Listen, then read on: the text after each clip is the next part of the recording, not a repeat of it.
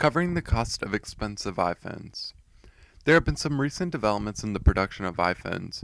Apple's stock price is diving after a report that Apple is no longer selling as many iPhones as the market would like. But this is all speculation since Apple is no longer releasing the total number of iPhones that have been sold during their quarterly reports. At the same time, they're raising the cost of iPhones to make up for the falling sales. This is good for them, but might not be so great for you, the consumer, who doesn't think that an iPhone like the iPhone XS is worth $1,000. Why is Apple selling less iPhones? There could be many reasons for this, so let's go over a few. Back when the smartphone first came out, people would upgrade their phone every 2 years and maybe lease their phone from their cell phone carrier. But with iPhones being supported longer and lasting longer, it doesn't make sense financially to upgrade. You also have to take into account the limited changes. If you compare the specs from the first iPhone to the iPhone 3G, you will find a huge difference. That trend continued for many years until around the release of the iPhone 6. In my opinion, after the iPhone 6, there hasn't been a real innovation to the design of both iOS or the phone in general. The only thing that Apple has done really well is its A-series processor that powers the iPhone, because those get better every year. For those of you who use your iPhone to make phone calls, send texts, scroll through Facebook, you may not care to upgrade every 2 years because hey, it still works and that's all you need. But for some, they feel they need to upgrade more often because they want that new beautiful iPhone with the latest speed improvements that come with it.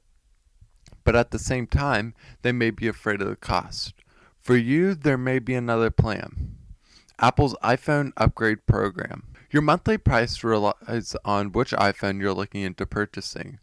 Included in your monthly charge is AppleCare Plus coverage, guaranteed that it works with your carrier. Then after a year of being on the payment plan, you can trade in your phone for the latest iPhone.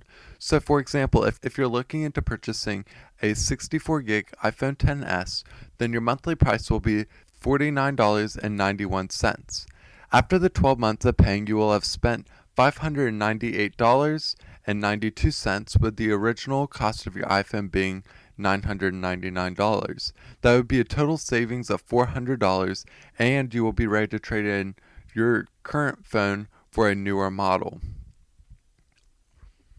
You can join on Apple's website by clicking on the Apple Upgrade Program as a form of payment when you check out for your iPhone, or you can do so when you purchase your phone in the Apple Store. This is all, of course, based upon credit approval.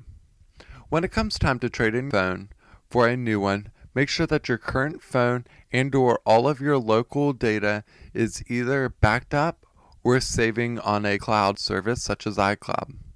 If you choose not to upgrade, even if you're eligible, you just continue paying your monthly lease. Then after 24 months or 2 years, you will have paid off the full balance of your phone, and then it will be yours and the monthly charges will end. Go to apple.com/shop/iPhone-upgrade-program for more information about this program. Disclaimer. Some of the things talked about here are subject to change based on Apple's terms. Please do not fully rely on the information here. Use the link above to contact Apple to ensure that no changes have been made. Thank you. If you have enjoyed this video, hit the thumbs up and subscribe. If you didn't, click the thumbs down to let me know. If you still have any questions, comments, or concerns, talk to me in the comments below. Also follow Apple Guide on Instagram, Twitter, and Facebook at Apple Guide Web to stay up to date with all things happening at Apple Guide. You can find more on our website at appleguideweb.com.